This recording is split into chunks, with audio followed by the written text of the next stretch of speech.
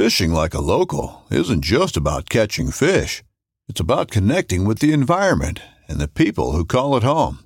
It's about hearing the stories and traditions that have been passed down for generations and sharing unforgettable moments with the people you meet along the way. Fishing like a local is having an experience that stays with you forever. And with Fishing Booker, you can experience it too, no matter where you are. Discover your next adventure on Fishing Booker. Hey guys, and welcome to this week's episode of Bear Archery's Hunting 101. I am excited about today's episode. I've got Troy Fowler, a.k.a. the Ranch Fairy on. Now, like him, love him, or hate him, he's a fun guy. He has a crazy, wild personality that's just kind of hard not to like. But Troy is also very, very educated. He's a very intelligent guy, and he knows his stuff. So we were talking about arrows, and we're talking about heavy arrow setups. We're talking about tuning arrows. We're talking about broadheads and the importance of sharpness.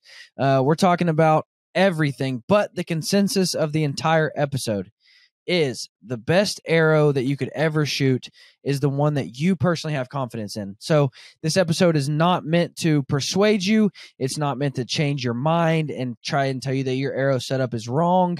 It's just simply his thoughts. It's simply what he has found to work, what he's found to perform well. But if you have a setup you like, this is definitely not going to be bashing, a light arrow setup with 100 grain expandable broadhead, because I even shoot that sometimes. So that's not what this episode is, but I promise you it's going to be an informative episode. You will learn something. And as always, this episode is brought to you by our good friends over at ScentLok. So let's jump in and talk with the Ranch Fairy.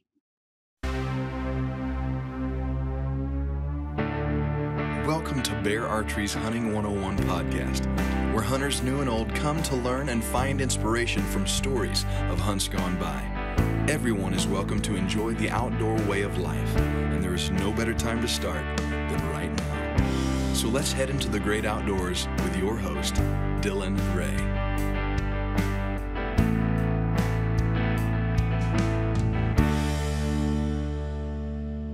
Guys, I know, cheap interchangeable blade knives, they're all on the rage. Change your blade right there and you can keep going, and it's cool. And I have one in my bag, and I like to keep one in my bag. However, there is no replacement for a well-built, hand-forged knife. Something that I know is dependable, it's strong.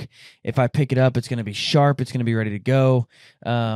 These right here are knives built by my good friend Nick Deeker, Nick's Knife Works.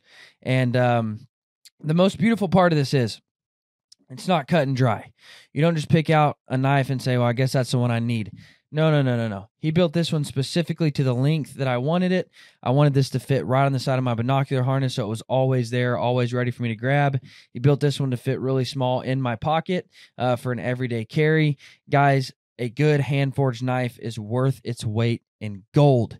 Go check out Nick Deeker at nicksknifeworks.com. All right, Troy. Well, let's just start at the very beginning. First off, where the heck did the name Ranch Fairy come from? Every podcast, we got to know. Jonas and the Meat Eater guys, everybody asks me that. So I'm the ranch manager of our place. It's actually my wife's family's place in South Texas. And more than a decade ago, I realized everybody wanted everything to be perfect, but nobody wanted to do the work. And I kind of like tinkering and building fence and fixing things. So I started calling myself the Ranch Fairy as opposed to Uncle Troy. And I have 38 nieces and nephews, and there's 9 kids, 10. Julie has 9 siblings. So I am Uncle Troy to half the earth. And I started calling myself the Ranch Fairy. And then when I decided to start the YouTube channel, I typed it into Google and nothing came up. So you're either really unique named, which is, totally flies in the face of the tough guy bow hunting stuff. And then, or you're super popular to get the algorithms to run. And I have no marketing plan. I had no business plan. I was just going to start a YouTube channel. But I went, okay, well, that's unique. No one's going to forget that. Half the world doesn't know my name, which is fine. And, or my real name, my God-given name. And, so I went with it. I figured it would just either take off or I like fail. it. Yeah. So it was kind of a shot in the dark. I remember the first time it kind of ever came up. I think it was Aaron and somebody else, Warbriton, that were on the show, Mhm. and we were talking about our bow setups, and they mentioned something about the Ranch Fairy, and I'm like, "What did you just say? Like what? Wait, what are we talking Yeah, right. about?" And they're like, "Yeah, dude, have you not checked it out?" And I'm like, "No, man, I have no idea what you're talking about." Mhm. And so I took a deep dive into Ranch Fairy, and I'm just like, he's my favorite Well, person. thank you. Like it's awesome. Thank you very much. It's awesome. So what spurred the, I don't want to say addiction, but that's almost what it is in my opinion, of heavy arrows, of this bone crushing heavy arrow setups? Failures. 100%. And I think that's why my channel, I'm not really good at Instagram. I don't look at my metrics. I don't pay attention to any of that stuff. I just post stuff, and I'm not going to do it. I'm 53 years old. I have enough.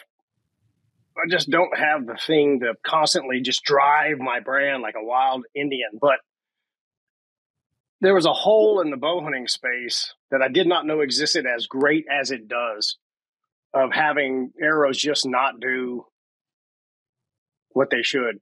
And then watching the hunting public, and I'll get to the point, watching the hunting public guys, I'm not familiar with swinging out of a tree, hunting public, taking the shots you got to take. And then I started watching other public guys, and I said, wow, you don't really have a choice. Like, we hunt over bait and stuff down here. So if a deer comes in, you can kind of wait a little bit and they'll turn or whatever and get a decent angle. But when you go up in a tree and you're a mile from the truck, three deer comes by and here comes a buck and he just doesn't give you a shot, you don't shoot. Or you shoot a bad angle. My story is I killed a Pope and Young deer in 2008. I haven't shot a deer since. I just gave up. Why? I just don't care to shoot them. Well, about that time, my kids came along and we've killed 9 million deer together and all my nieces and nephews and stuff. I just don't care to kill another. But I never gave up. So you're still deer hunting. Yeah. You're just not pulling the trigger. Yeah, I was deer hunting plenty. I got a gun I just put up that has 30 names on it. And people have killed their first animal with that rifle on our place. Yeah, I've killed plenty of deer. That's I just cool. hadn't killed them. But I didn't lose hunting the big feral hog. So I started to specialize, and I stopped shooting every pack of pigs that came in, and I started trying to shoot the big ones. And on our place, a big one's about 6 feet long from nose to tail, and they're about 200 plus pounds. That we don't have any agriculture, so they don't get real big. In West Texas, they get 300, 350s because there's a lot of agriculture. Like if there was pigs in the Midwest, they'd be 500 pounds because they just eat all the time. But my pigs work pretty hard. So I had cameras. I was doing everything a trophy whitetail hunter would do, and I would just pass pigs. They'd come into the feeders, and if the right one wasn't there, I'd just let them go. Because I was hunting a pig. It would take 10 or 12 hunts to get him in front of me. And I bet you at one time, shooting all standard platforms up to about 2015, I was 50% recovery. And I was at 17 yards. I mean, I don't shoot far. Wow. I get made fun of a lot because I'm the guy that sits at the dare feeder shooting pigs over bait. Well, you come try it, brother. It's a little more exhilarating than you think. And I love pig hunting. It's super fun. Pig hunting's one of my favorite things on earth to do. Oh yeah. And people ask me all the time. Why I don't turkey hunt, and I'm like, well, simple fact: I can hunt in Kansas and I can shoot one bird, or I can drive down to Oklahoma and Texas and shoot 10 pigs in a weekend. Nobody cares. Why wouldn't you do that? Right. Like I'm in the killing business, dude. So if I can kill 10 pigs versus one turkey, I'm gonna hog hunt every time. So I just taken it to the next level of I started hunting the big ones, and it's just because I had a lot of them. I mean, I'm down there a lot. I'm down there just being the ranch fairy a lot, fixing broken stuff, and then I'll go hunt in the afternoon, right? So I was struggling on the great big ones, and it was pissing me off because I was putting a lot of time into trying to kill the big ones, and so there wasn't any. This is 2013, 14, or whatever. There wasn't anything out. Like, they just said, well, they're tough. You go to the archery shop and say, well, sometimes things are tough. Okay, I'm going to tell you something. I'm a respiratory therapist. I had cadavers for 6 months in school. I had tests with a human heart in a tray and pins in it, and you had a piece of paper with lines on it, and you had to know what arteries you're looking at. Okay? Yeah. I know it. The internal organs are not tough. They are what they are. If you puncture a lung, you puncture a lung. You puncture the lungs, you hit the major arteries over the heart, nothing survives. Elephants to mice. It's all the same. God didn't make 17 different cardiopulmonary systems. He made one that worked and punched it around and everything and made it all about the same. With the exception of pigs, I don't know what that is with all the biblical stuff about pigs. They got 6 lobes in their lungs, which is weird. But anyway, just a known fact. I said, I read Dr. Ed Natal study, which was 30 years of, all he studied was penetration. And I said, well, I'm 50% right now. I have nothing to lose going to a 650 grain arrow. I have 0 to lose because I'm not doing that great right now. And if it doesn't work, I don't know what the hell I'm going to do. I'll just pull out my guns and start blasting them. So I built a 650. Now, the first one I really shot was probably 550. So I spined up from a 340. I was shooting 70 at 28 at the time. I spined up to 300, which is crazy, from a 340. And I put a 100 grain brass insert in, and I put a Magnus Stinger 125 on it, which was crazy. I went to 125 grains. I was feeling like a freak. And I'm at 520, bow looks slow. And I start freaking killing them. I'm talking about if I make a mistake, they get away. If I don't make a mistake, they never make it 100 yards. If you make a bad shot or hit them in the spine and they duck it, okay, outside of the human error, I'm talking about before I was hitting them pretty good, getting half an arrow, and I'm still not getting half of them. This is the big ones. So for all you people that shoot pigs, I shot 40 pigs. Yeah, they're all 100-pounders. They're not the same. They're just not the same. Bone structure, the shield, the mud, all that, right? So I start just whacking them. So I built a 670 grain arrow. I grabbed my longbow. I bare shaft tuned it. I got the head that Ed shot, this is similar to it. This is the Grizzly 190. It's 3 inches long, 1 inch wide. He actually narrowed them. He actually would grind them down to 7/8 of an inch wide for shooting buffaloes. That's the exact head. I put it on my arrows, and I went strolling around with my longbow, and I killed the biggest pig to date that I've killed on the ranch. It weighed 265 pounds. God. And I shot him quartering to at 15 yards on the ground with him. And I shot him right there, and it went with a longbow. With a longbow, it was going 150 feet per second. Now, remind you, this is a 26% forward to center, 670 grain arrow that's bare shaft perfect. And the arrow hit right here. It went chut, and the broadhead popped out his butt. 5 feet of penetration. Jeez. He went 50 yards. Now, I've got a lot of stuff I want to talk about, so I don't want to get off track here, but you mentioned something that I'm curious to ask you about. You said perfect bare shaft tuned. I have found that when I crank out an incredibly high FOC arrow on any recurves, that I have to, and this might be, I understand that the way that you hook your string, I'm not asking you to solve the world's problems because I know every shooter is different, but I have found that when I crank out a super high FOC arrow, I have to have a super high knock point in order to get that arrow to fly. Oh, dude, were you bare shaft? So, yeah.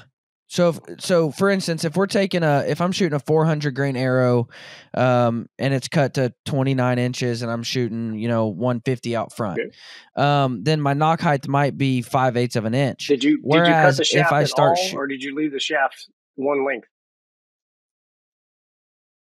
I just cut it to wherever it. So that's the problem. Okay, I know where you're going. I'll solve your world's problem. Okay. So that's, yeah, I mean, and then if you go to, say I jump up to a 300 spine and I want to run 315 out front, all of a sudden I've got to raise my knock point up to an inch. Okay, so what you're experiencing is called paradox. It happens with all longbows and recurves. They bend around the riser, even the center shot stuff. And if you don't keep cutting the shaft shorter, It won't stiffen up to the point that it'll ever stop doing that. So the way to So you're getting knock high because of a weak shaft. yeah, it's weak. So what you do is you take an arrow and you get 10 yards from the target, shoot it full length, bare shaft, and it should go to the right. I'm right-handed. So if you're left, it goes left. Right. It should bend sideways. Yep. Okay, we're soft. Great. Cut an inch off the knock end. Leave the point set. Shoot it again. It will bend less. Yeah. Because you're stiffening it up. You keep cutting it. All of a sudden, you'll hit this point and it'll start going straight. That's the length. That's it. So my question is this. I have bare shaft tuned to get knock right and left out, but now I'm hitting way knock high. Are your 3 fingers under? If I'm shooting a super, yes. If I'm shooting a super high FOC arrow, that's what.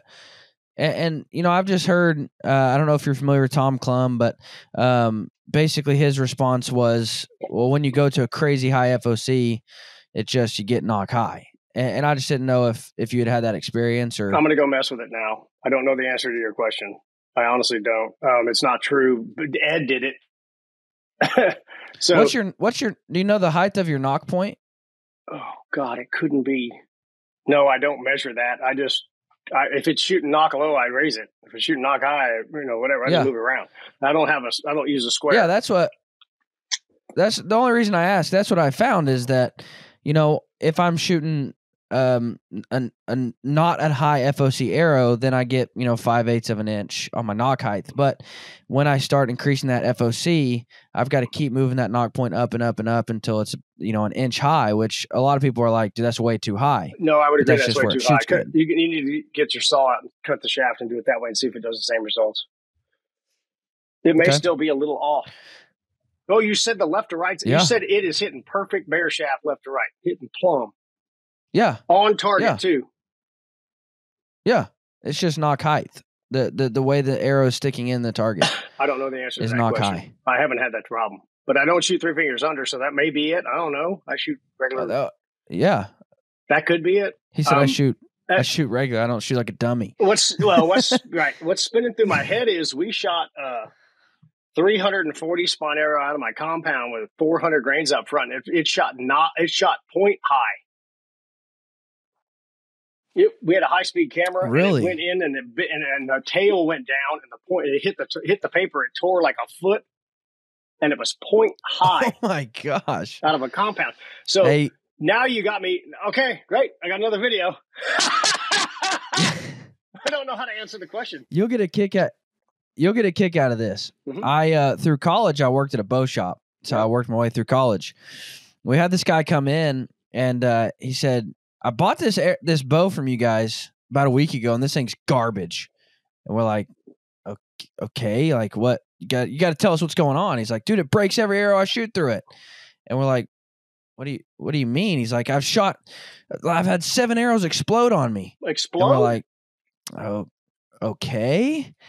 And we're like, well, do you have your arrows with you? And he's like, yeah, they're out in my truck. So he goes and grabs them, and they are wooden arrows. Like that you would buy for a little kid's bow. Yeah, I can't. God like help you people. The bow shop people have all kind of fun. Like from Walmart. Okay, so I have a question. And he was just exploding these arrows. If you worked in a shop, I assume that meant you know how to tune a bow and make it shoot an arrow. Okay. Okay, so if I decide I'm going to shoot a standard platform, I got 65 and 28.5. That's me. Okay, and I want to shoot a 340. And a 100 grain point. So it's, in my opinion, that's way underspined, but it's very common. Okay. Oh yeah. And then you take me in the back and we're just shooting. Let's just say we're doing a fletch tune, like normal, like 99% of people do. Paper tuning. Right. Just 7 yards away or whatever you tell me to do. I don't know what I'm doing. Yeah. I got a 340. I know how to operate the bow. I'm not a beginner, but I finally decided I want somebody to teach me how to shoot straight. Right. If the thing tears left, I'm right-handed. Theoretically, that's weak. Let's just assume I'm not torquing it. Okay? Correct. Not torquing it bad. From high-speed camera, I know that the arrow's bending like crazy to the left. Okay. When you adjust the bow, what are you doing? Well, I'll just change the arrow setup. Would you stiffen somebody up? Yeah. If it's that weak. So you wouldn't just flip if it's got a Y yoke in it or got a yoke in it or whatever. You wouldn't just do that and just change the cams and twist up the strings and all that stuff. Now, maybe 10 years ago when I worked at the bow shop, I would have. But I have found, and maybe this is because I experiment a lot now in traditional archery. Yeah, right. But it's that I have found, let's get your arrow shooting for the bow, and then we can fine tune the bow. So if it's that far off, I would say we need to adjust the arrow, and then we can fine tune the bow. Okay, so then let's say you get the tear from 3 inches to 1.5 inches, and it improved when you went up in spine. Yes. When you adjust the bow, what are you adjusting?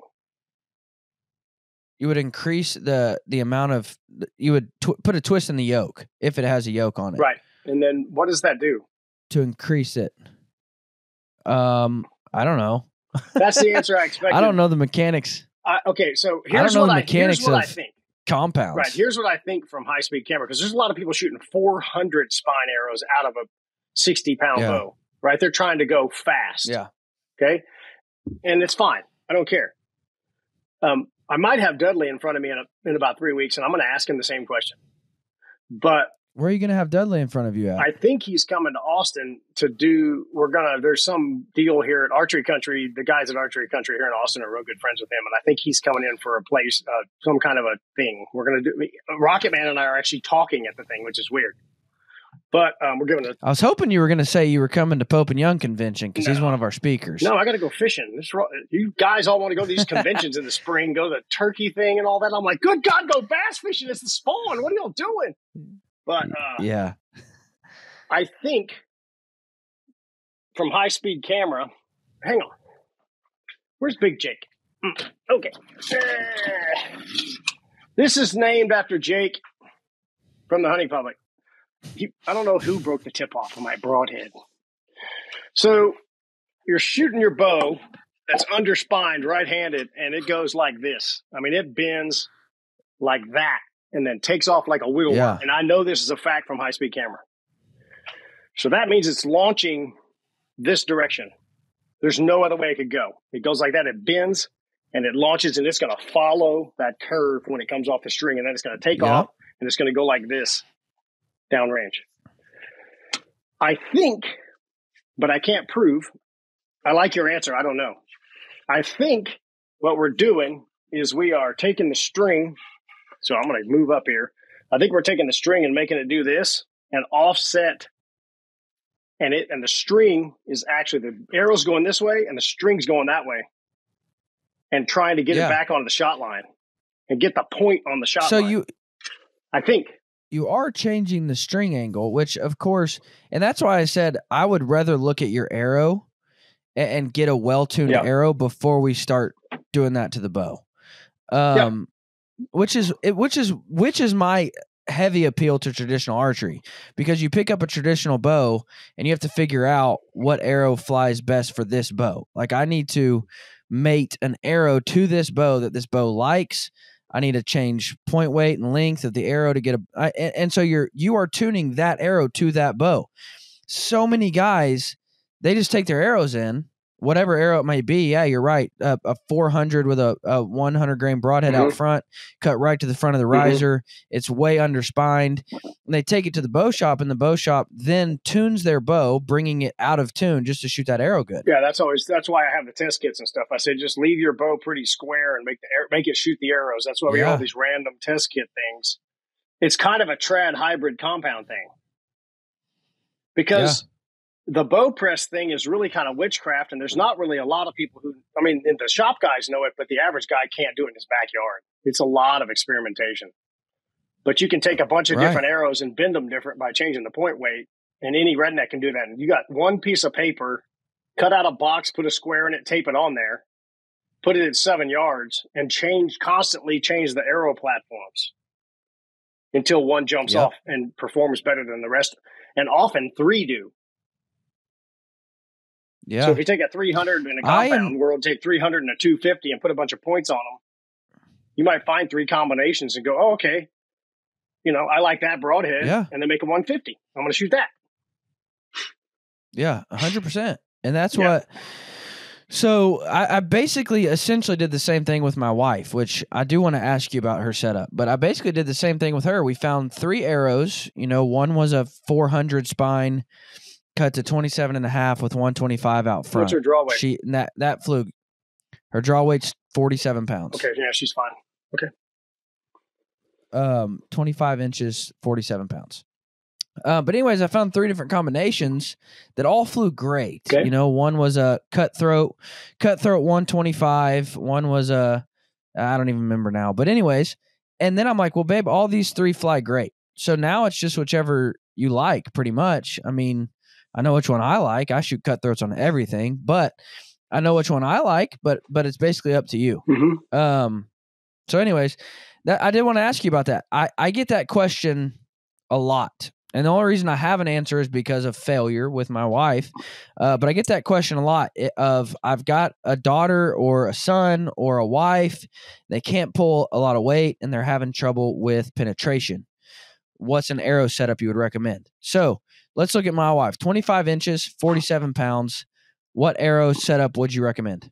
I would try to get her over 500 grains. 525, really? Yeah. My buddy Rob Nielsen, his wife is a little tiny woman. She shoots 39 pounds at 25.5 inches. She shoots 570 grains at almost 30% forward to center. And she is shot completely through 3 bull nilgai. Nilgai are like elk on steroids. She shot completely through them. Yeah. She thinks deer are kind of funny. Like she just shoots them. She doesn't think twice about it. So perfect flight's got to win. And then I would just have more mass because it really does downrange. It's slower, but it doesn't slow down. And then heavy things are heavy no matter what. They're always heavy. Now, and I'll be honest, I was in the same boat as a lot of these guys. But to think about my wife shooting 47 pounds and increasing the arrow weight, I'm like, man, I just can't do it. Well, there's always limitations, right? You'd have to shoot closer. Yeah. Well, I just couldn't. So originally she was shooting a 500 spine, cut to 25 inches with a 100 grain broadhead on it, cut on contact broadhead. That's a 320 grain arrow. That's nothing. Exactly. Okay. And I was just like, man, but she's shooting so little, I just can't do it. And so I upped her to a 400 spine, went with a brass insert and a 125 cutthroat. Okay. And all of a sudden she's blasting through does, and we're talking Midwestern does that weigh 220 pounds. Yeah, but you got her up in the high 400s, right? You jumped her 100 grains because you put a brass insert in there. It's 485 now is what she's at. She needs to be shooting the single bevel. She is. Yep, single bevel cutthroat. She'll be okay till she hits one in the shoulder, and then she won't be okay. Yep.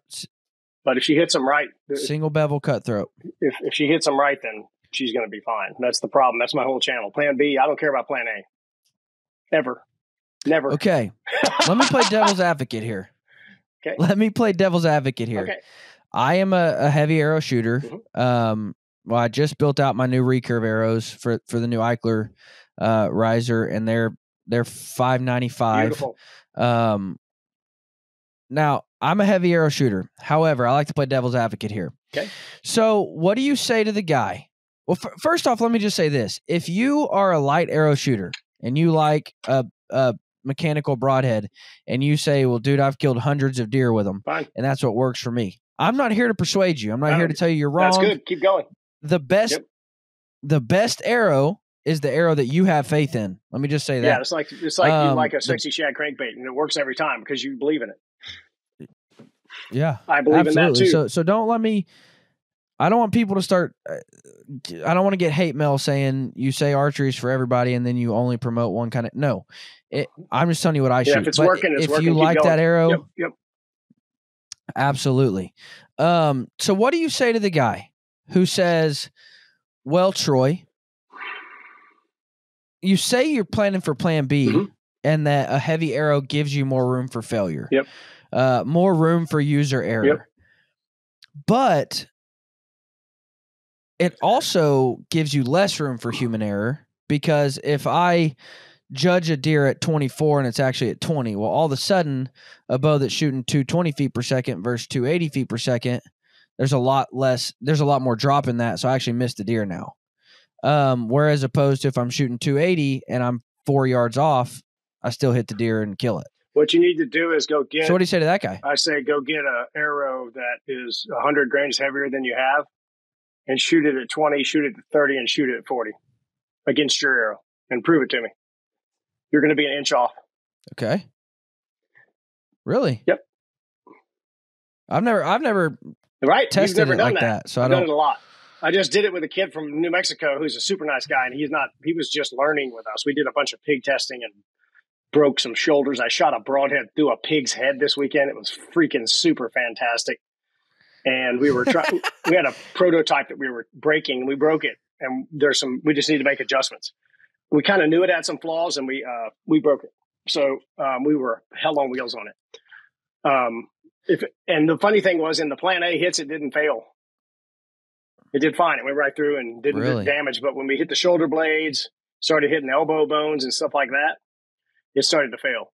So if you'd have shot 9 deer straight with it perfect, then you'd have never known it had fail points. But anyway, I grabbed Jeremiah, and he's shooting a 340 gold tip stock insert and 100 grain point. And he's a hell on wheels 3D shooter. He's won a bunch of tournaments and some deals that are like 10 tournaments long in New Mexico and stuff. So he's a really good shot on foam. And I gave him a 250 spine that was 130 grains heavier. And out to 40, it was less than an inch and a half off. That's a sight adjustment. That's a sight adjustment. I will say this. When I changed my wife's arrow, I mean, she went up, what is that? She went up about 130 grains probably. Yeah, 130. Okay. She didn't have to resight her bow. I know. Do you know why? No. I do. That's why you're here. Great. That's why you're here. Why would something that's super light so why didn't she? And super heavy shoot in the same place? I don't know. Energy loss, energy waste. That tells you how much. That tells you that the bow has more juice than the light arrow gets from it. And when you load it up, it's pushing. The light projectile doesn't put as much force on it, so it's got extra stuff left. You bump it up. So that leads me to my next question. What do you say to the guy who? And I asked you this at ATA.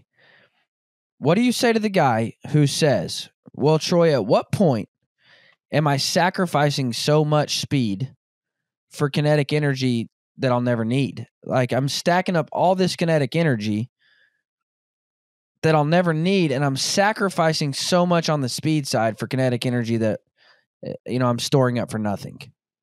You're assuming you're a better shot than you are.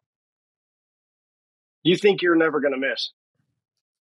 You're not framing the question correctly. You think you're never going to hit anything hard ever in your life. That's what the extra juice is for. And the juice only comes from the mass. So what about, at what point do you say, okay, this arrow can bust through any shoulder in North America. I don't need to go any heavier. 650 to 700, but you got to have the right broadhead on the front. Okay. So in Ed's study, which was 30 years long, 1,000 plus animals with 113 data points, and this is before Microsoft Excel. It's 30 years. Okay. The 650 grain arrow with all broadhead platforms increased the bone breaching frequency rate. Now, that may be from a really inefficient head that breaks bone 20% of the time, and now it breaks it 35% of the time. Okay. Then a moderate, let's say, broadhead, let's say it's pretty good steel and cut on contact, but it's 4-blade. but it's not great steel, and it's probably going to flex when it hits something hard. That one may have broke bone. It may have bounced, from 40% to 60% once you got over the heavy bone threshold. So at a 500 grain rate, weight, and then jumping it to 650, it increased. Okay. When you put a single bevel on front of it, he had almost 100% bone breaching rate. But it was the broadhead. Why is that? And the mass, and the tune, and the sharp, and the doesn't bend. It's an algorithm. Why does single bevel make such the difference? Because when they hit, so bones break by torque. Most people have shot rifles and you see the bone explode because it mushrooms and it's delivering a tremendous forward force. And that's what your kind of head sees when it thinks bone breaking. So, single bevel broadheads, when they hit moderately soft things, don't rotate much. They rotate, but they don't rotate a lot. Okay? Because the blades are offset. When they hit something hard, they torque harder. The harder the material pushing on them, the harder they push back. That is Newton's third law. For every action, there is an equal and opposite reaction. So in soft tissue, the single bevel will just roll a little bit and it'll turn a quarter turn. Just right through the ribs, right? And then when you hit, say, this a pretty soft scapula shot, like one that pretty much a lot of broadheads could make, right? We're not talking about quarter into, point of the shoulder stuff, real hard bones. We're just talking pretty moderate hard. That bone's going to try to stay in place, and the broadhead's going to try to torque, and the bone's going to push back. Now remember, it's covered with meat and tendons and superstructure as well. This is where, when you see these guys, it's all coming here in the next 3 months. These idiots shooting bare bones with a bow. It's a complete misunderstanding of breaking bones. Now, you can't shoot deer because it's a wanton waste law thing. That's why the pigs are great. There's no laws. So in their defense, they can't legally shoot the shoulder meat and waste it and then post it, and here comes the feds. I got that. But the clickbait bullcrap of having a bare bone up there completely misconstrues the ability of any broadhead to break a bone because you don't have the meat on there. And the meat, the first impact's like a catcher's mitt, okay? And then it breaks through. And all of that meat's hanging onto the bone, trying to pull it back. And then the bone's like, no, I don't want to do this. And they tend to fracture. When it finally breaks, it doesn't break on a double bevel head. It'll just break. It'll just cut the slit. But that torque makes the bone explode. The longest bone break we had this weekend was 1 1/8 wide broadhead, and the break was 4.5 inches tall in the scapula. And where the broadhead hit, there was a hole. It broke the front of the scapula off, and then what it does is it clears it. Here comes the shaft behind it. And that's a single bevel. Yeah. And I looked at that and I said, whoa, back up. And I ran over to my little box. Well, it's not a little box. I got a box full of crap you wouldn't believe. And I got the same mass, 200 grain, double bevel, machine from the same company. And I took Jeremiah back to 20 yards. And I said, shoot that son of a gun right in the shoulder blade. And I pulled a new pig up there. We had shot him that morning and we were cleaning him. We were just going to shoot him a few times. Okay. It went through the bone. It exited 8 inches, but it had 6 inches of shaft sticking out the other side. So it was a lethal hit and it broke through the bone. This is about a 580 grainer. It wasn't really heavy. Oh no, it was 630. Excuse me. It had an underground brass insert. So it was about 630. Every single bevel we shot, we had to put a target behind the pig because it wouldn't slow down. We had to catch them. We didn't want them hitting the ground, and we wanted to see the broadheads after hitting the pig, so we'd catch them in a target, right? The double bevel twice in a row was lethal. Don't get me wrong about this. The thing was going to die, okay? This is your horsepower comment. But it only penetrated half the arrow. About 6 inches were sticking out the other side. Whereas the single bevels, we had to catch them in the target. They kept going. That is That is free extra juice just by broadhead design. It's 20% better or whatever. It's 10 or 15% better. Remember, I Same said arrow, they're both same lethal bow. hits. Right. All the pig would have done on the double bevel is broke the shaft off and died. Same distance. There would have been no death. The same thing. Result's the same. Pig goes 70 and goes down. I got that. But that's that hit. What if the next one's in the ridge of the scapula and it's even harder? Yeah. Right? We know for a fact every single bevel flew through and hit the target. And the double bevels didn't. They didn't hit. They didn't pass all the way through. Yeah, right. I actually said that too. I do this a lot. I do all kind of stupid experiments and break a bunch of stuff.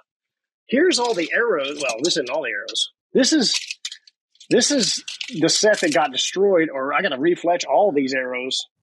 They're all covered in blood and gory. And that's not all of them from one test session. And when I saw that double bevel thing, I was like, wow, that's really cool.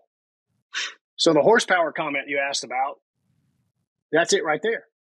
Would you rather have an arrow that you have seen completely pass through every time or just kind of go through? If single bevel is the way to go,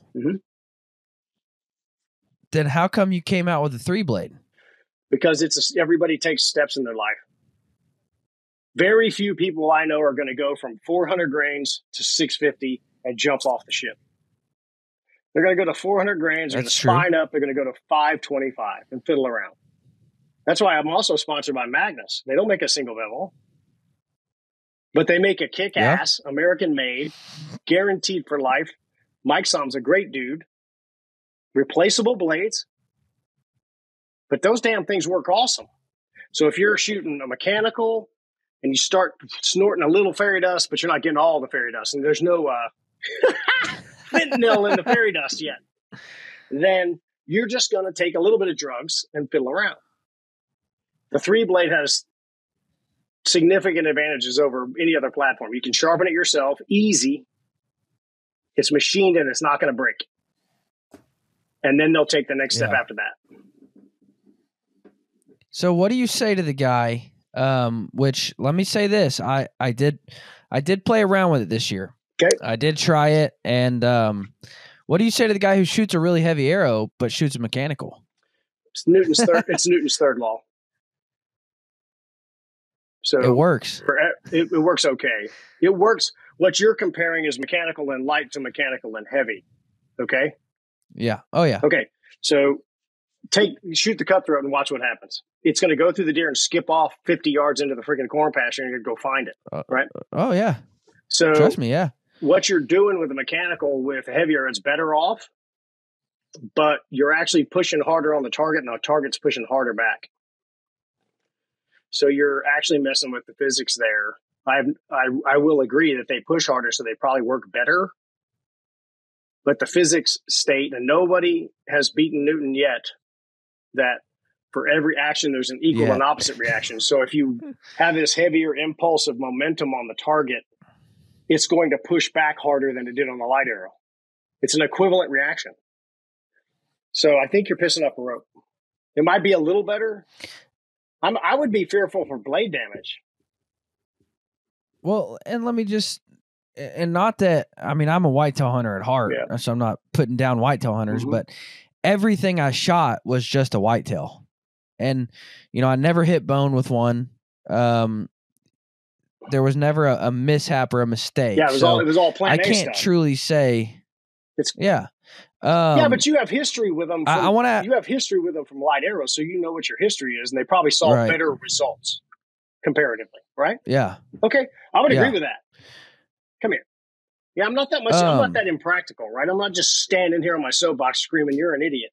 I got that, but the example of the double bevel and the single bevel is kind of the horsepower thing. Just that broadhead change. The same platform, same width, same machine, same company.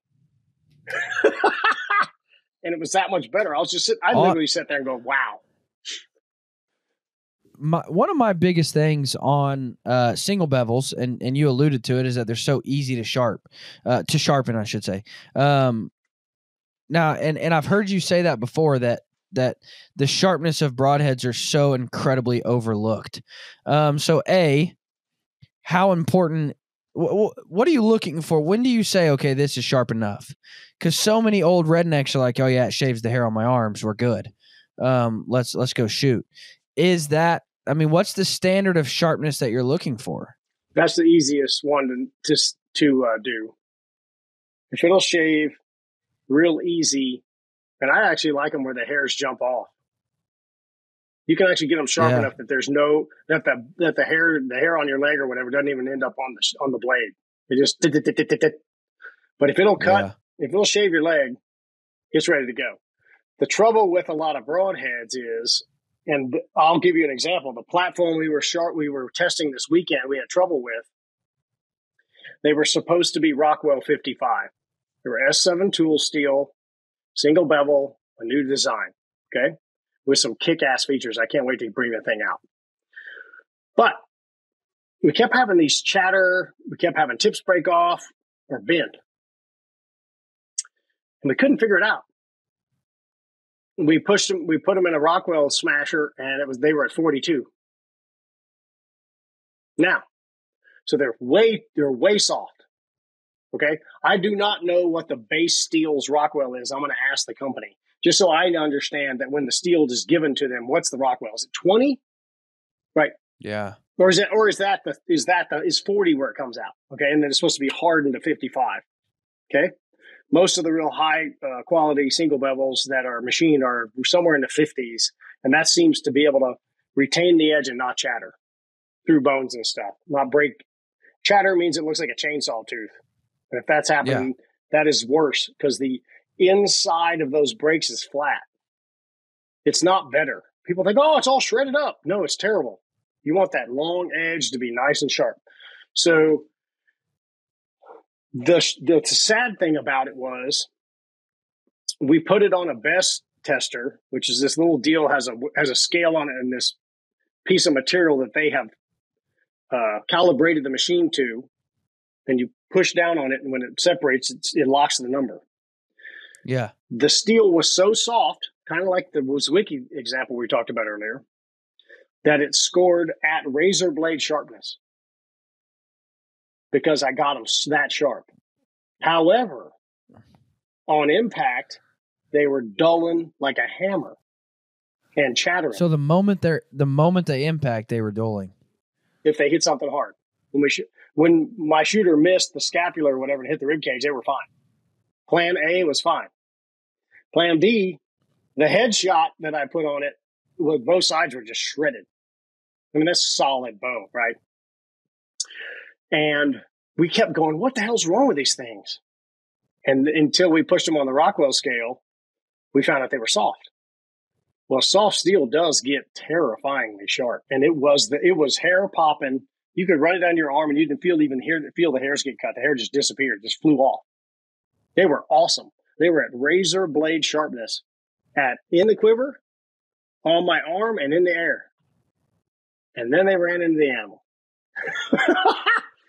And because they're so soft, our results were wide and varied. Plan A, they were fine. Plan B, they were not. I don't care about plan A. Because I want the people who pull a shot or something goes wrong or they jump the string to still succeed. We can't put it out like that. I guarantee you, they were so soft that regular people, average skills, would make them be the sharpest thing they've got in their house probably until it hits them. Until it is used for its intended purpose. And then who knows what's going to happen to them. Wow. So that is huge. I call it. So if somebody doesn't have a tester at home, how can they even tell, will this hold the edge up when I shoot it into something? You know what I mean? That's a great question. And I just covered this in one of my videos. If you're shooting any broadhead platform currently and you consider your broadheads disposable, I talk to people all the time who say, well, I just throw them away when I'm done. They're kind of wrecked. The mechanical world's full of this. They shoot once and they go, okay, it's wrecked. And they throw it in the trash and get another one. One of these days, that's going to cost you. One of these days, that blood because trail is it'll going be to be longer wrecked than it should before have it been. goes through. It's just that you're going to struggle on one. It doesn't cut the internal organs as efficiently, thus you're not going to have as much blood with the capability of leaving the chest wall to get on the ground. Then you're going to blame the broadhead. You're right. The broadhead dulled on impact. And then it cut inefficiently. Let's say it dulled to 50% of its cutting capability, so it cuts the internal organs at a 50% rate. Because lung tissue is real mobile. And if it's pushed like with a screwdriver, it'll just move out of the way. It will. Arteries are semi-muscular. They're relatively durable. They're like rubber bands. You get something like a butter knife and you push it on a rubber band, what does it do? It just keeps moving, stretches out of the way, pop, boop, flips over, and it didn't cut. So then your blood trails and the tracking distance lengthens. The capability of the amount of blood that's coming out of the vessels is reduced. Blood trails reduced. The holes aren't as clean. Like when you cut your finger with a razor blade and it bleeds for like 9 hours and you can't ever stop it. You cut your face shaving, right? It just bleeds forever. That's what you want. But it needs to go through the thoracic wall first and still be like that. So that is the answer to all the questions of people who said, man, I shot him right where I should have. I don't get why. I mean, I saw it go in, I saw it come out. Well, it pushed the lungs out of the way and kept going. I think a lot of people shoot their broadheads 3 or 4 times and don't sharpen them. Oh, no. I mean, they pull them out of the target and put them back in the quiver. The majority of guys you talk to never sharpen broadheads, ever. Right. Or but they shooting expect them into your target, whatever percentage of reduction in cutting quality that happened over 2 or 3 shots, you have now taken 100%. You've taken an A+ broadhead that could have eroded to C. I stole it from Aaron Snyder. I thought it was a great example. And then you've taken that, you've removed it, you've pulled it down to a B+ broadhead, and it's going to go to a D. Yeah. If they're equivalently going to erode, okay, let's just say the erosion is equivalent. If you started at A+, you're going to go to a C+. If you started a B, you're going to go to a D. Right? You're going to go to a pi CD. And so the cutting quality goes down from that A to a D plus C level, assuming the erosion is the same. And it's exactly the same shot, which never happens. But it's an easier thing for people to frame in their head. So you have intentionally set yourself up by shooting into the target 4 times for a less sharp broadhead. And if it erodes from a lower starting point. So it's terrifying. What is your sharpening process? How do you get a broadhead razor sharp? Most people use a jig or something. I'm getting ready to. I just did a partnership with Work Sharp Tools, and I'm going to come out with a video with one of their tools that's just phenomenal. I currently sharpen with a jig and use 300, 600, 1,000, 1,200 grit stones, and then I go to a strop. And stropping is next level. It's 10 or 15% better when you strop. It's just say that one more time. 1, 3, 5. I use 300, 600, 1,000, 1,200. But that happens to be the set I have. So if you have 3, 6, 9, 12, fine, right? Whatever set you have, but you should probably get to at least 1,000 grit on your stones. Ceramic is kick-ass behind that. But a strop, you only go backwards on the strop. You don't cut into the leather. You pull backwards. But what a strop does is you have an edge that, let's just say it's pulling hair. It's a leather. You go ahead. I think I know where you're going. No, go ahead. You're good. Okay. So a strop is on a piece of wood. There's a bunch of different sizes, and they have relatively coarse leather on one side, and on the other side they have a piece that's glass slick. And you pull the broadhead backwards at the same angle you've been sharpening on the strop. Do like 5 on one side, 5 on the other, and then flip it over. And what a strop does is when you come off the stones at a microscopic level, the edge of the blade is still relatively rough, even if it cuts air. It's got little jagged edges. They're microscopic, okay? When those break off, it's like breaking a stick off a tree. And if you get a long tapered stick, but you break it at the base, it's fat on the end. Okay? Those teeth that are on there, when they snap off, it's not sharper. It's blunter at the bottom. And a strop pulls those microscopic little bits off there and makes the edge even finer. Makes it like glass. And so what I was going to ask on the strop, do you just so take single bevel for instance, are you just pulling back on the blade side, or No. do you do the burr side as well? I do the burr side as well. Both of them. Yep. Gotcha. Because it's going to move around. Very cool. And it grabs it and pulls it out. And when you have a brand new strop, you'll see it. You'll pull back. The first pull, you'll see gray. Well, that's all those little chunks and stuff in there. There's videos on YouTube on how to clean a strop too, and you need to do that occasionally and get all the bits and chunks out of it. And clean your stones too. You need to spray them down with water. That's what's nice about diamond stones. They don't rust or anything, right? So, but you need to clean. You've got the world's stones. largest strop, don't you? I do have the world's largest strop on the Ranch Fairy store. We had to build the world's largest strop because adult broadheads are long. And when you shoot a 3-inch long, 300 grain broadhead, you have to have a strop that, wide enough, and to run the strop out that was wide enough for a tough head. I heard a guy one time, somebody asked about 100 grain broadheads, and he said, dude, that's in the little kid section. You can go over there to the little kid section. Mm-hmm. And then I find out he shoots just 125s, and I'm like, yeah, right. So I'm like, you were just making fun of the 100? The only way they make them lighter is to take the material out, which makes them weaker. Just put that in your head. You're way better off shooting an aluminum insert with a 200 grain broadhead than you are shooting a 100 grain insert and a 100 grain broadhead. That's actually what I was going to ask you. Mm-hmm.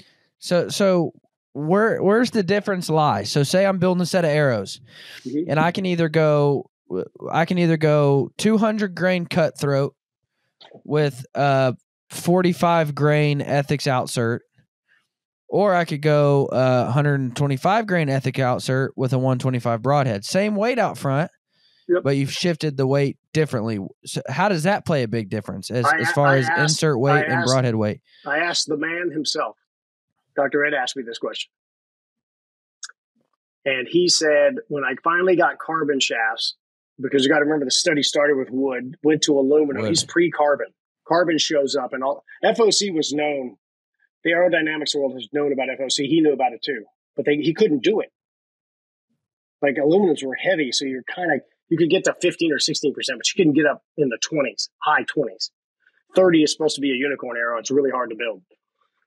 But he said, when I realized how important forward to center was for penetration on target, I searched the world and I got target shafts. He shoot a longbow, mind you, so he can shoot a low spined arrow, super light. And he said, I shot whatever inserts they sent me, and most of them were tiny little 15 grainers because it's a target arrow for recurve, right? He said I had no failures on structural integrity of the inserts, shooting A's and buffaloes with the big tough head, 300 grain with 125 grain glue in insert inside of it, right? He said I didn't have any failures. He did break broadheads in the study, right? That were not high performers. The broadheads broke or sheared off or whatever, dulled. But he said I had no failures, and I have seen the same thing. So I've shot 16 grain aluminum inserts. We've got them for the Sirius Supernova and a couple other heads. And I put a 300 grain head on it. And this broadhead right here is actually 277. So is that what that says? Oh, 27%. No, this is a 814. This is a 425 grain point. 300 grain broadhead, 125 grain steel adapter glued in the back. And I shot an aluminum insert, and I've had no failures at all. So where's the difference though to say, like, does it change anything if you put so say our goal is 300 out front. Yep. We can either have, we can have 125 in the broadhead and 175 in the outsert system, Mhm. or we can have 125 in the outsert system, 175 out front, Mhm. or 100, 200, 200, 100, you name it. Mhm. Does it make any difference, or is Sure. it still the front of weight? The weight that I have in the front is the weight that I have in the front. So speaking about forward to center and all that stuff, it doesn't make any difference. But when you add more inertia behind the broadhead, which is the heavy insert, you're actually putting stress on the broadhead. Gotcha. So you're actually better off having way forward to center. It's not way forward to center. It's not going to make that much difference. But when you're flying to a target and you're impacting a target, you want the smallest amount of inertia behind the broadhead you can possibly get. It's a little impractical statement because the broadhead arrows are long, they're relatively heavy comparatively, but you're way better off shooting the heaviest broadhead you can and lightening up the inserts. Yeah. Because they're the inertia. The inertia is in the space this big in the broadhead or whatever. And it's going to just go doop. And then the single bevels are so efficient on impact. There's just not a lot of resistance. You've shot a few animals with the cutthroats, right? Oh yeah.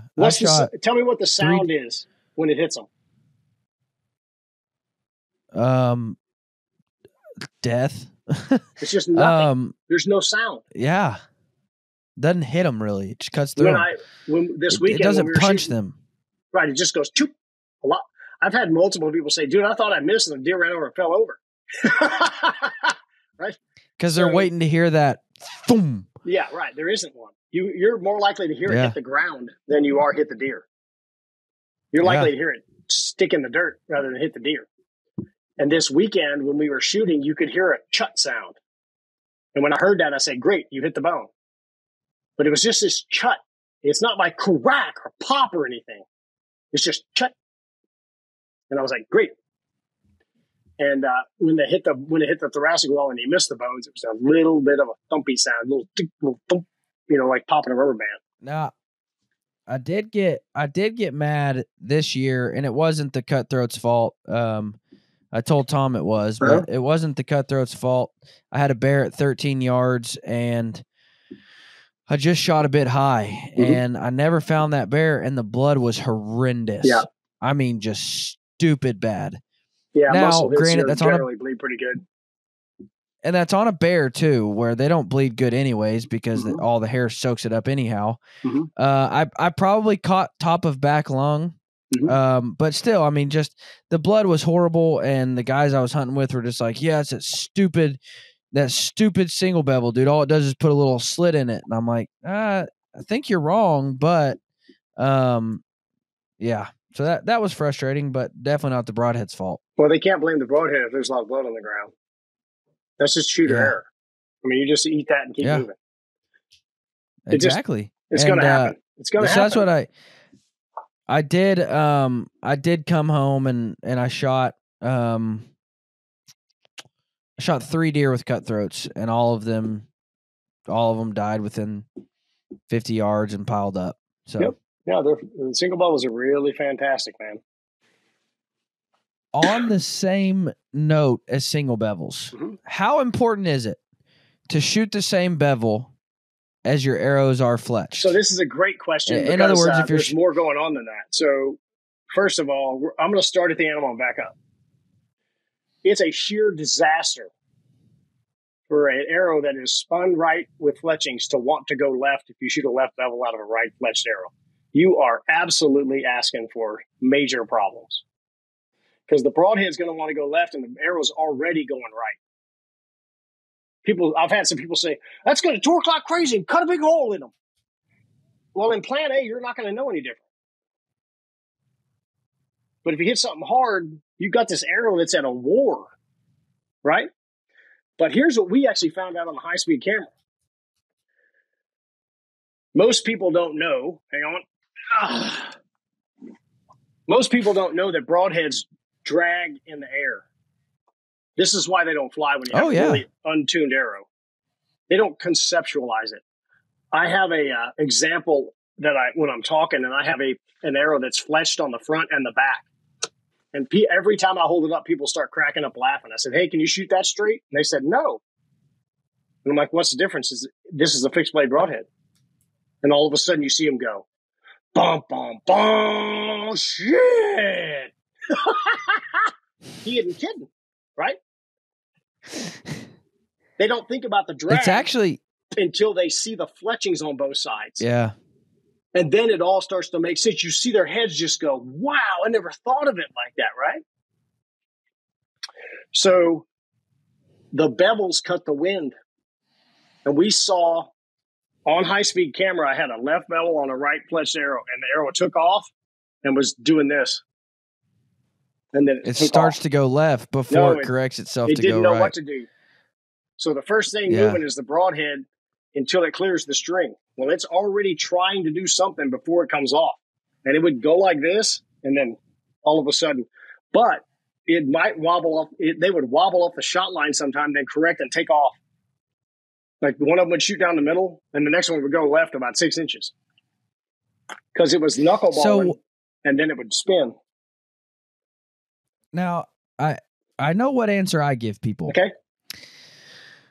But when they get a fresh set of arrows, they've just ordered a new dozen arrows. That's the most exciting day in a man's life. No, I hate doing that. Because then I got to bear shaft them all. It sucks. Okay. I like it. Most dudes just go, all right, I'm going to fletch it with a 3-degree right helical. Okay. Whatever my jig is set up to fletch. Mm-hmm. Do you do any kind of testing to figure out, am I going to left helical, right helical, what degree? Do you do any kind of that, or do you just throw the same fletchings on every arrow and run? So I shoot feathers and I fletch them as straight as I can because they're curved by God. So I don't have to put helical on feathers because the wings are curved, so they're already bent. But I'm going to answer the vein question. No more. You shoot feathers out of your compound? Yeah. Yeah, they're Kudos to you. Feathers are 1.5 grains per inch per feather. So I get 3/4 to center just shooting feathers. They're 15 to 20 grains lighter than veins because I 4-fletch. That's awesome. Mm-hmm. Right, so it's 3/4 to center. That's awesome. In fact, I even shoot a lighter arrow than I could, which is all counterintuitive for me. You think I'd load the ass end up too, and it's stupid. Don't put any weight on the back. That's a dumb idea because at impact it turns into a metronome. But the helical, you probably shouldn't shoot more than about 3 degrees, and if you think you need more, then your arrows aren't tuned. But they need to roll. Straight fletch is a terrible idea. Straight fletch is a knuckleball. And you're just shooting something that has no brain. You're shooting, and the thing has no guidance at all. You want it to roll. I think it was Levi that has a bear shaft video, and people miss this. Some people have sent me the link, and I've watched it. It's pretty short. He was shooting bear shafts, and he was marking which way they rotated, and he fletched them which way they wanted to rotate. Bingo. So he had a mixed set. No one's ever said, "Hey, I heard Levi say he has a mixed set." I was like, "Yeah, but he said it." He just goes with it. At least I've seen that on video. That's exactly what I was getting at. Uh-huh. Now the question is this though. Would that ever make a difference if my arrow wants to go left, but I fletch it right? Would that ever make a difference? Yeah, I mean, they stall off the bow.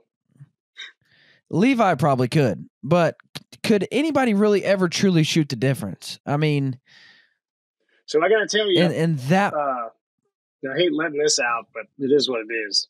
Because left helicals are really hard to find. Most of my arrows go left. And I shoot left. Really? Mm-hmm. And they come off the bow. They look so much better. And you don't know this until you do it. So most guys, what you're saying is their arrow's probably coming off their bow left spin, but they right helical. That I can't confirm, but I just know I'm right-handed, and I have a lot of them go left. And I have some of the best shafts on the planet right now. And I've had Most of them go left for me. Is it going to make a big difference? Not if you get the bear shafts to tear within half an inch. So I call that the monkey factor. You're the monkey holding the bow, and we're not perfect, right? So if you get your tears down inside a half an inch, or maybe two widths of the knock, that's probably close enough and let the fletchings do their job. But if they're tearing 2.5 inches, then you're asking the fletchings to do their job, right? And it's a horrible thing because when you put a wing on the front, when you fletch the front, that the minute it comes off, that's going to drag. So arrows actually fly more like this, okay? The point is fighting and the tail of the arrow is fighting, and they fly more as if they're doing this than if they're flying forward and spinning, okay? The aerodynamic war with an arrow is how much drag is this thing pushing on the atmosphere versus how much drag is this thing pushing on the atmosphere, and they fight all the way down range. And you're better off thinking of it as a tire iron tool on a nut, one of them T four-sided tire tools. And when you try to torque the nut, that's how an arrow flies. The front has a certain amount of drag, and the back has a certain amount of drag. What most people do is just put a giant ass end on them.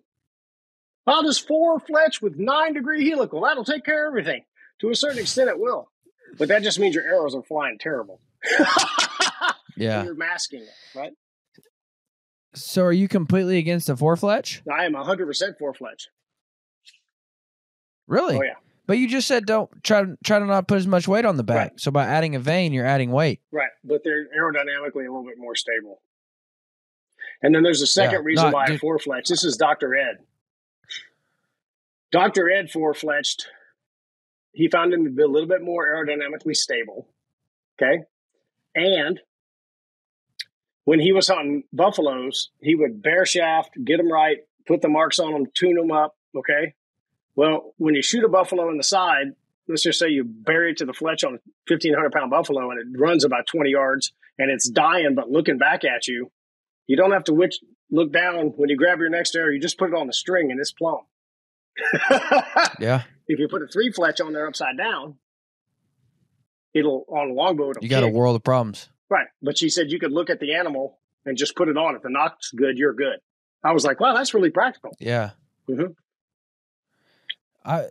I've shot exclusively floor fetch, whether I'm shooting feathers off my recurve or I've shot almost 4-fletch on everything for 10 years. And some guys are like, does it even make a difference? I'm like, looks cooler. Yeah, there's more to see as far as if it doesn't make like a difference. The ball it looks going cooler. down range on a target is easier to see. And then what you do with 4-fletch is you just cut the vane size down. Yeah. Just shorten the vane by half an inch and you're kind of where you were. But I love 4-fletch, yeah. But my want to ask really you small too, so. Have you shot the new Bear broadheads yet? I have not.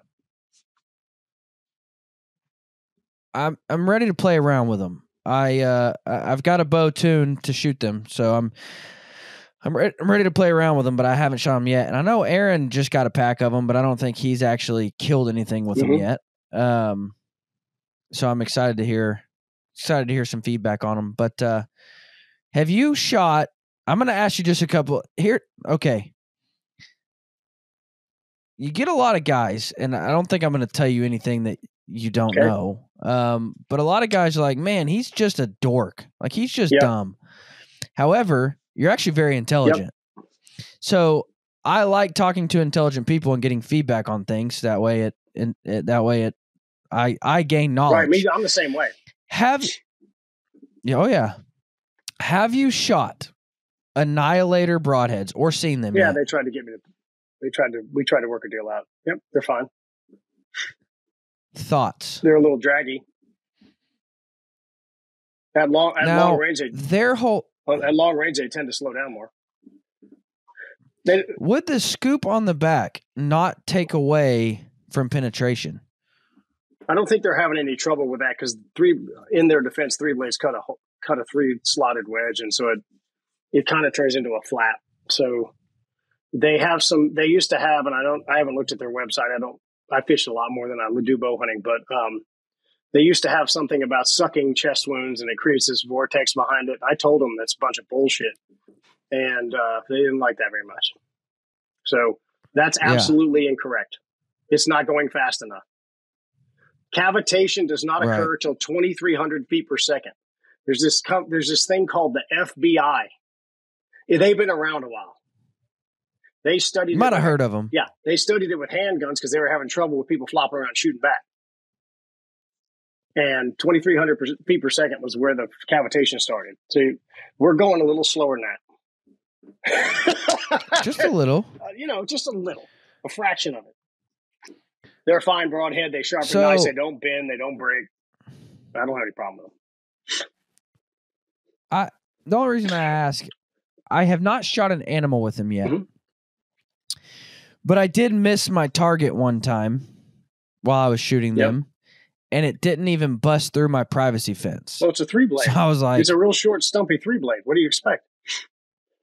Yeah. But I was like, well, if it can't bust through my privacy fence, I've got a couple issues with it. The short, stumpy stuff is short and stumpy. Okay? One of the most stable objects on the earth is a pyramid. This is one reason why 3-blade machined heads and 1-piece heads don't tend to bend, break, or snap off. It's a very stable platform. Pyramids are one of the most stable things to stand on, lever on, all that stuff, right from the physics background. However, the greatest weakness of a 3-blade, and I endorse one, but it's very long. I know that weakness, so I didn't want it to be real short and aggressive and have short blade angles like this. I wanted it to be like that. I wanted a high penetration 3-blade. The greatest weakness of them is when they hit something like that, they wedge. Okay, so each blade does not have an offsetting blade to help bust on the other side, right? Like a 2-blade head, the other side is also cutting in the exact same plane, and it tends to help it keep going. A 3-blade turns into a big war. On the flip side of that, when you hit soft tissue, they make a hole. I mean, so once again, that's not a Plan B broadhead. But in Plan A, they're... So what you're saying is it's great for Plan A, not for Plan B. Yeah, 100%. You can read Dr. Ed's study. He shot every broadhead on the earth. Zwicky Eskimos. What's your thoughts on We just have so much better stuff now. We just have so much better stuff. You want to do it for classic reasons or whatever. It's kind of a tratty thing to do. It's super fun. I have a bunch of them. I shot a ton of animals with them because back when I was 20, that's what we had. They had bear razor heads. I'm old enough that the Thunderhead replaceable was a big deal. Like the first person to put blades and a collar behind it and make it replaceable, we thought it was the second coming of Jesus himself. That's how old I am. So, my dad still has a pile of those. Yeah, and they're legitimately great. They work great.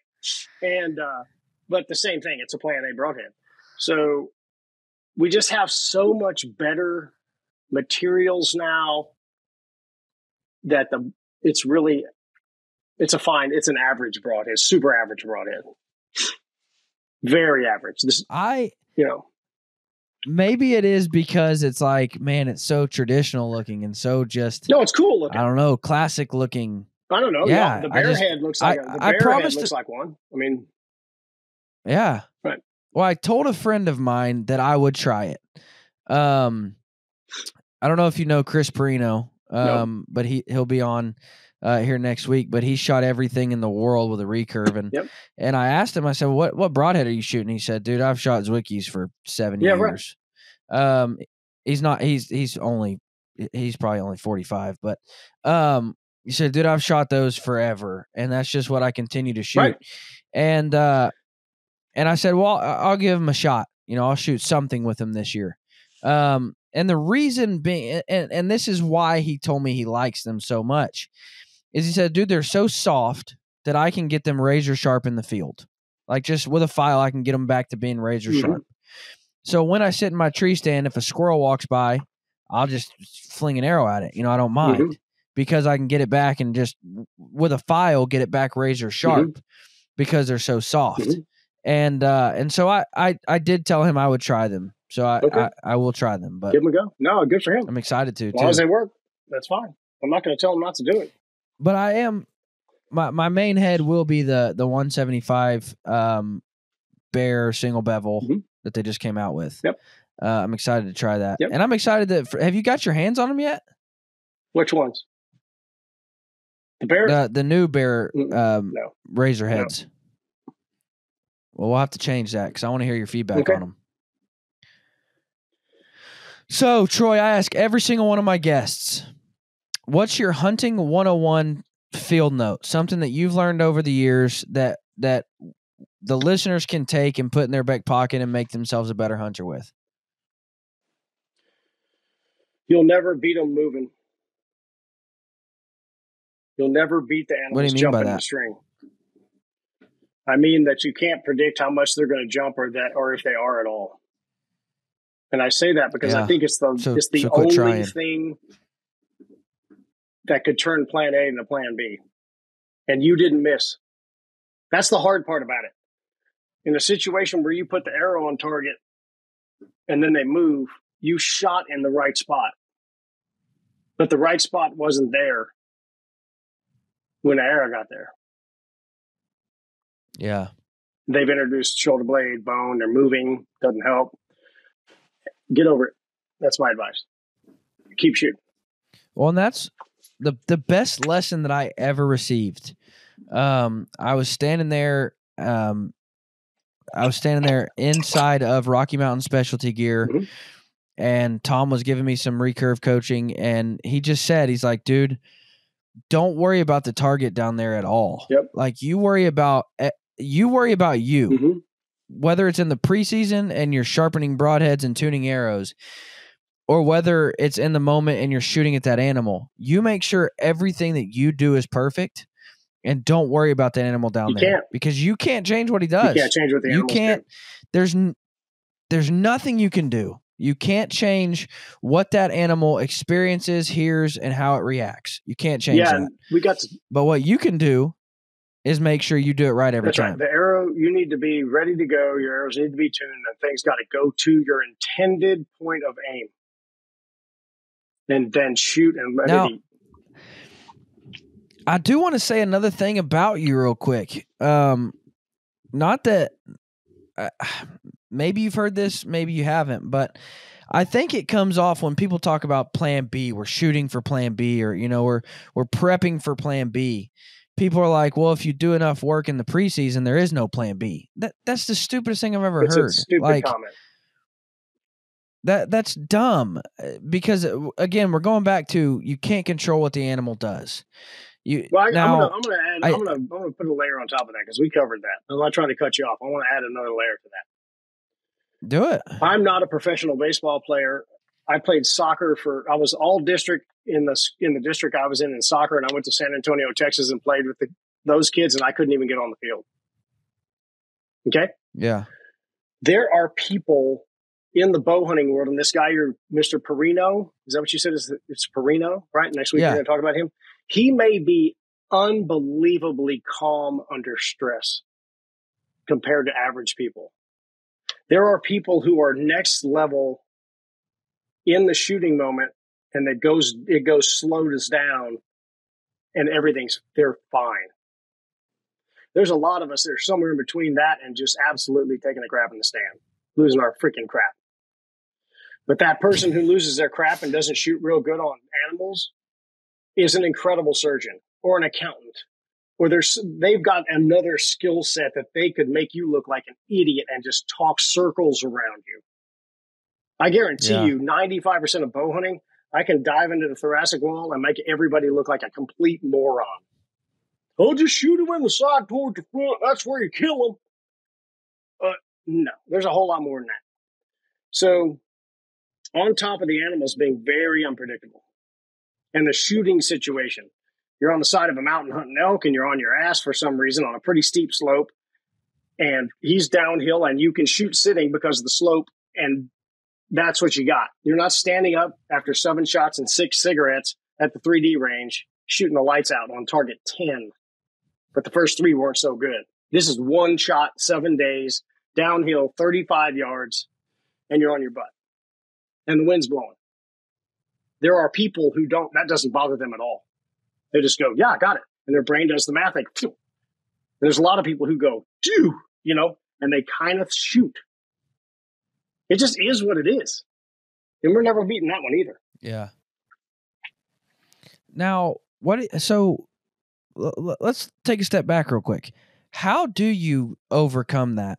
I don't want to say overcome it. I know guys who are lights out. You put an aspirin at 80 yards, they're going to drill it. They're hunting meat. Then they get a deer at 20 yards. Yeah. Yeah. It's like a bye-bye. But vice versa.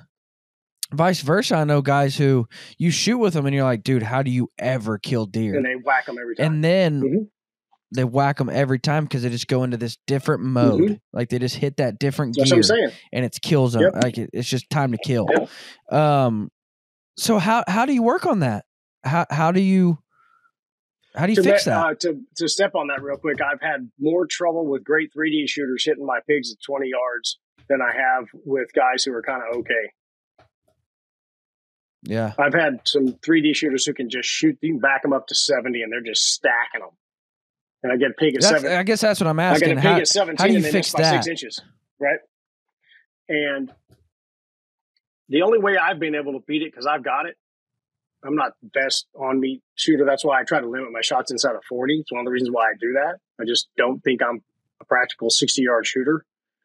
Under hunting conditions, okay, I'll bomb them and shoot with you and back up to 150 and all that. It's, of course, why wouldn't we? Hook up 2 trucks with a chain and see which one blows the transmission. I'm in for that, right? But the only way I've been able to get past is I get a lot of reps. I'm lucky to have all these pigs, and I just get a lot of reps. I've made a ton of mistakes. I lost one last year. He isn't dead, but I hunted this one pig. He's probably 250, big, fat pig, and I have a place about 15 minutes from here, and I hunted him about 12 times, and finally he came in. I got the camera rolling. I'm going to be a hero. And right when I shot, he took a step, and I hit him 3 inches behind the crease. Barrel completely passed through, skipped 20 yards past him because it bounced off a rock. He ran off, and 2 weeks later, he showed up with another deer feeder. He wiggled, and I waggled. Jeez. Yeah. And I was hunting him hard. It was in the summer, too. It was 100 degrees. I was sweating. Horrible. But that's going to happen. And it's just, and it's sad. It's hard. There's so many guys who get to shoot their bows a lot. They don't get to hunt that much. And you don't get a lot of reps. You just don't. Yeah. On meat. It's a totally different game. And I tell people, and just a few episodes ago, we had Eichler on, and we talked about our practice regimens. Yep. And kind of how we practice. And, like you just said, there are guys who are shooting great by target 10. But what about shot number 1? So I practice one shot every morning. Yeah. Just one shot. If you don't get a lot of reps, and that's the best thing you could do. That's the best thing you could do. Cold shot. And I've got 9 3D targets in the backyard. Mm-hmm.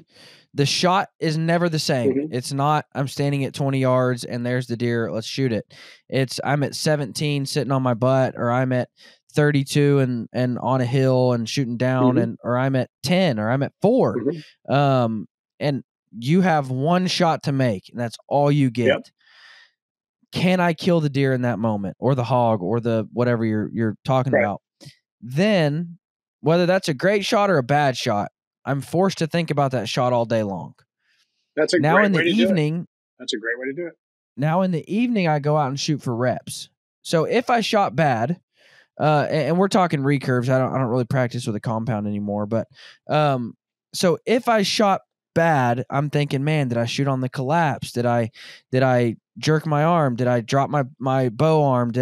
Was my hook too deep? Was it, and I'm thinking about this stuff all day long. Mm-hmm. Now when I go out and shoot for reps in the evening, I've spent all day dwelling on what I did and how I need to fix it. And then I work on fixing it. Next morning I go back, shoot one shot. And that's how I practice, at least. That makes a lot of sense. And I have found it to work. Yeah. I think Eichler's probably one of those guys who's good under, point of stress. Yeah. I think he just kills stuff. Right. Snyder's probably the same way. I've been on with him. and a few of the guys who really whack a lot of stuff. And then there's so many people we don't know who are whacking the hell out of stuff, and they just don't post and stuff. I tell people this all the time. The world record deer's already been killed. There's some people out there that are ninjas that don't post. And people are like, there's no way. And I'm like, oh, yeah. I guarantee you. I know a few sneaky guys who whack elk every year that are huge on public. And one guy owns a mechanic shop. And I got to get his pictures from Ed. He just doesn't talk. There's one right there. Yeah. Yeah, that guy. Yeah, he does okay. But it's funny that because I was about to start talking about him. There's a guy named Frank Noska. You've probably never heard of him. I will be having him on soon. Mm-hmm. But this guy has killed like over 200 animals in Pope and Young. Yeah. He's 2 animals away from completing the Super Slam for the 3rd time. Right. Like just an absolute killer, but nobody knows who he is because he doesn't care for people to know who he is. That's right. He calls up Chuck Adams one day and he says, "Hey, Chuck, I just passed you, man, in the record book. I got more than you." And Chuck said, "That's awesome." Chuck said, "Yeah, but I haven't entered anything in 7 years." Oh. So he calls his measure and comes out, and Chuck calls him back and says, "Yeah, you're no longer ahead of me anymore. Yeah, right. So don't worry about that." Right. There's those. But yeah, guys, dude, man. you're absolutely right. There is guys who just, I mean, they kill, and that's Perino. That is 100% Chris Perino. He's like best buddies with Snyder. But you would never know who the guy is because he's just out in the woods killing stuff. He don't care about social My media buddy or Chris has a writing friend who or works for videos the or state of New Mexico or Colorado, and he's out clearing fire lanes and does all this stuff in the national forest. He's out there all the time for work, and he'll randomly send me pictures of this guy with like a 215-inch mule deer, and he's like this, just like whatever, in front of some barn. Next, right? And he said the dude is just a hammer. He's just a meat axe, and he does it with, because of the draws. He hunts with the guns and muzzleloaders and everything. He just throws in for every draw out there, because if you don't do that out west, if you're just a bow hunter, you're screwed. But he still kills 200+ inch mule deer every year, or seems to, right? Or he just passes a bunch of them. But you would never know. He just doesn't. Don't know, yeah. He doesn't have any Instagram or whatever. He's just one of them guys. Yeah, I got another one. That's cool. That's cool though. I respect the heck out of that, man. Yeah. It's really, really cool. I like guys who just hunt. Yeah, or fishing and all that stuff. There's probably been the world record bass caught. I bet I'm pretty certain that somebody's caught the state record for speckled trout, which is a big deal down here. And they're an old guy or whatever. They're just a guy that don't give a damn. Put it back. Caught it. Took one kind of picture like that. Like, oh yeah, I got another big one. 17 pounds or something. Dropped it back in. Now, I do remember one time I was trout fishing in Oklahoma, and I catch this and I was a kid. Yeah. Not a kid. I 17, 16. And I catch this monster, and I'm like, holy crap, dude. And I'm like looking for somebody with a scale. I'm like, anybody got a scale? And I'm like walking up the river with this fish, like asking if I can measure it and weigh it. And this guy finally had a scale, and I weigh it, and he said, "You're throwing it back?" And I said, "Yeah, I don't know what else to do with it." Yeah. So I just toss it back in. And I get back home, my buddy's Googling, he's like, "Dude, that would have been the state record." Yeah, right. Easily. Yeah. And I'm like, "What?" He's like, "Yeah, dude, that was the state record rainbow trout for Oklahoma that you just caught." Yeah. And I'm like, "No way, dude." And he shows me, and I'm like not even deny it. Like, it was a pound over, and I'm like, "Oh my gosh!" Right. But I had no idea. Yeah, I didn't know that. Right. That happens to a lot of people. The only problem, especially fishing, right? And a lot of guys who catch a lot of big fish that are kind of specialized in that arena. I think they catch them and don't know, or they're too far from the boat. They don't want to hurt the fish, so they don't go drag it over there and weigh it or whatever. And they go, well, it's another 34-inch trout. I've caught a couple of those. Throw it back when it was a heavy one, right? It was a fat one. And they just release them. And in bow hunting, obviously, everything dies. So, it's a little easier to post it or whatever to have it found out. But you would also be amazed, dude. I've talked to several world record holders for you name the species, and they're like, I killed it and I had no idea. Like I was happy that I killed a big deer or a big elk or whatever. And then 2 years later, there's somebody walking by and they're like, dude, that's the state record or that's the world record easily. And they're like, no, it's not. And like, yeah, it is.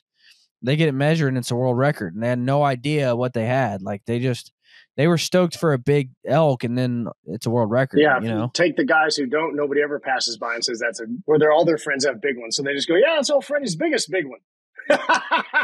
Yeah, it's a no legit kidding. record monster. So those people exist. It's a beautiful thing that they still do, because 100%. It's like one of the things that sucks. The Coues deer thing in January got out on social out in Arizona. What thing? The Arizona Coues deer hunting. It just got out on social in the last 5 to 7 years. Yeah. It's a shit show now. Yeah. Now it's crazy. It's crazy. Yeah. It's a zoo out there. It's great weather. It's easy. It's not easy hunting, but it's great weather. It's a great place to be in the winter. All the people in the snow want to come down. There's people freaking everywhere. And it's just because, unfortunately, it's good in some ways because hunting's going to grow because of that. And then on the other side, when you go, you're just like, oh, God. And the Western stuff is getting stupid. The draws and everything are getting crazy. Oh, yeah. Yeah. That kind of stuff encourages me, because you look at people and you're like, look at all the opportunities that you haven't tried yet. Yeah. Like, did you know that you could hunt Coues deer in Arizona? And they're like, no, I had no idea. Mm-hmm. And like, there's such a bigger world of hunting out there. And sometimes these whitetail guys, they only get stuck on Midwestern whitetails. And you're like, did you know that you could hunt spring bear in Idaho and it costs you $250 for a tag? Yeah. And they're like, no. And you're like, yeah, have fun. Yeah. Like, or hogs or javelinas or, all of these things. Like, dude, Texas is the greatest place on earth. I just forgot because it's quail season. You can kill anything. I haven't shot quail in probably 15 years. And one of the people I follow posted that they're quail hunting. And I was like, damn, I forgot it's quail season. I kind of mentally, it's sounds all like over you got right an now. afternoon activity. Yeah. All right. And that's a legit great sport. It's not over. This is the best time to hog hunt, in my opinion. Yeah, from now till about May is the best. And then if you want to kill big ones, not hot. Summertime is the best for the big ones. It's a miserable day to wait, but it's a great time to kill big ones. Oh. Now that's my biggest. I tell everybody, like, my biggest tip is start hog hunting and javelina hunting. Yeah. Like, if you're on this fence about should I try heavy arrows or not, build you a set of heavy arrows and go hog hunting, because they're target rich environment. Yep. You're not going to blow your opportunities. It's not like, man, I shot at one for the year, I'm done. Yep. No, just wait 20 minutes. You'll see more. Yep. Or if you're just getting into it, it's a great way to practice, build confidence. Like, javelinas are dumb. Like, you can walk up to javelinas. Mm-hmm. It's a great way to test equipment. It's a great way to practice. It's a great way to hone your skills. And it's just a phenomenal thing to do. They're never standing still. God, they're a pain in the ass. Not at all. Mm-hmm.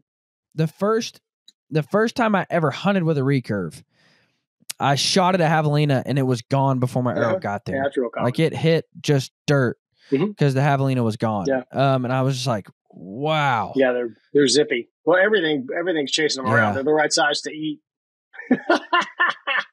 Yeah. There's cats down there and everything else. So that country's full of booger bears to eat them. Now, where are you at in Texas? I live in Austin. Okay. So central. We hunt quite a bit in Junction. Yeah. That's 2.5 hours from here. Yep. Due west. You're about 2 hours from That's Ed where we Ashby hunt quite a when bit. y'all go there. He lives in Rock Springs. Really? Yep. I didn't know that. You need to call Ed. I will. I'm going to send you Ed's information. Ed's an older guy. We're trying to get him out on all the podcast platforms as much as we possibly can. Yeah. I'll do it, man. It'll be fun. I don't know if he'll get video because he's like, I don't know how to do all that stuff. Well, we'll just drive down, shoot hogs, and do it in person. Yeah, that would be awesome. He'd love that. I can be there in probably From 6 Junction? hours. Hour and a half. I guess. No. From my house. Oh. Southern Kansas. I can be there. I can be to Austin at least in about 6 hours. Oh yeah, you can go to Ed's. That would be awesome. He'd love that. Well, Troy, where do they find the Ranch Fairy at? As if they don't know who you are.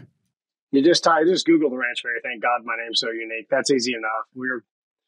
My primary platform is YouTube. I have an Instagram under the Ranch Fairy, and then my Facebook page is.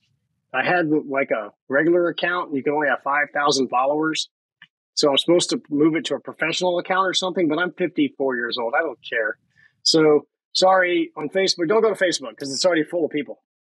But on Instagram, I'm under Ranch Fairy. You've maxed it out. I maxed out. You just tell people I've maxed it's out only 5,000 Facebook. people, but I maxed it out, and they said, "Okay, you need to change your account." And I was like, "No, I'm not doing that. I don't care." So, but yeah, YouTube's my primary platform, and then I post a bunch of stuff on Instagram here and there. And I've already got videos stretched out to August right now, pre-scheduled. Very cool. Yeah. So there'll be a bunch of stuff. Before we go, last question. I saved the hard-hitting question for very last. Okay. What's the deal with Patrick behind you there on the toolbox? I just thought that was funny in the beginning, and he just didn't. Yeah, I got SpongeBob with the American flag. And I even I didn't see that one. I have a Zelensky fishing lure, the Ukrainian president. Nice. Yeah, it's got hooks on it and everything. So I need to go throw that around. But I don't know. When I started the channel, I just said I'm going to go for it, and I've kind of got a wacky personality, as we all know. And I think we should have some fun in this world. And there's too damn many serious people out there who just need to get a grip. And that's my personal opinion. And I always thought archery was kind of fun. So I like to laugh and screw around. And then when I get the hate mail, I just keep pressing those buttons just to shock people's system. But the reason that's just back there because it was back there in my first couple of videos, and there's people like, "Hey, it's SpongeBob," and I just kept it there. I guess it's yeah, it is. I guess it's a marketing thing. I dig it. Yep. Guys, there's not many things that I'm going to tell you to stop and do right now. One of those things is to stop and go join Pope and Young right now. It's $45 for the entire year to be a member of Pope and Young. And what that does for you is that helps to ensure your rights as a bow hunter. Pope and Young is constantly fighting for your rights as a bow hunter. They are the national bow hunting organization in North America. They exist to protect your rights as a bow hunter. They are all the time going before state legislators to fight for your rights and to continue protecting your rights as a bow hunter. The record book exists in the first place because somewhere between us and the Indians, people had lost sight that bow hunting was a lethal way of harvesting big game.